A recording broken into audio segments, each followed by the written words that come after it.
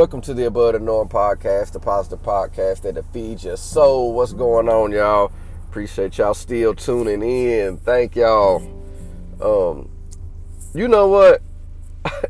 I am convinced that if Jesus was crucified right now on national TV in America, not in the Middle East, not in Africa, not in Asia, in America, I really feel like there would be just as many cheers now as they were then that you read about in the scriptures.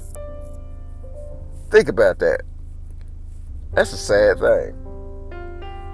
And y'all like, why in the world are you saying that? Where is this coming from? Because like the enemy is bringing so much hatred out of us that I think we don't even know what we hating on. We don't understand certain stuff. I think we just blurt stuff out just because, and we don't even think about anything that we're saying right now. And I believe that if the perfection of Jesus himself was walking right now, preaching love, grace, and mercy, perfect love, grace, and mercy, and he was crucified on national TV, I believe people would be cheering because we are so blinded by ourselves and our hatred towards one another.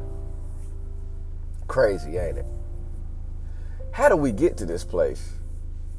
How do we get to such a place where we just have so much bitterness and negativity in us? And I'm not talking about white, black. I'm talking about everybody.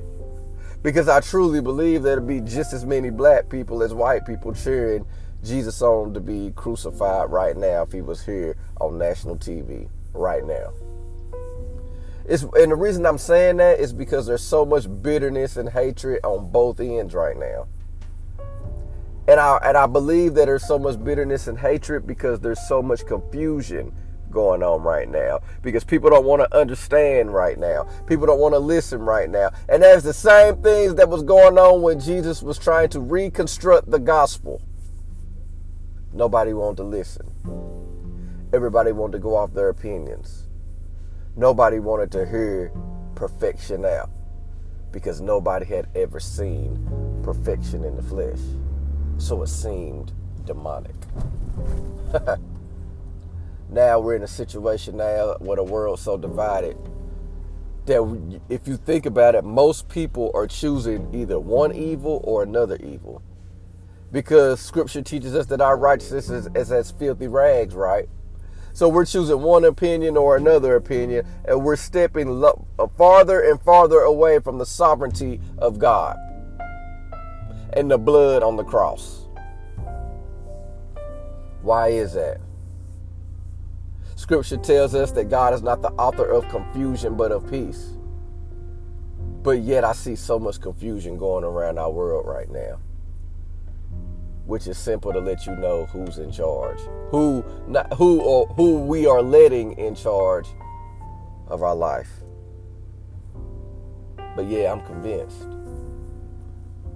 if my perfect Jesus, who practices perfect grace, love, and mercy, was crucified today on national TV, there would be so many cheers. And that breaks my heart. And why does it break my heart? Because I can see all around me what people are filling their hearts with. Rage, bitterness, negativity, hatred. Things that we watch on TV. Our minds are getting so closed off to love and truth that it's just getting out of hand now.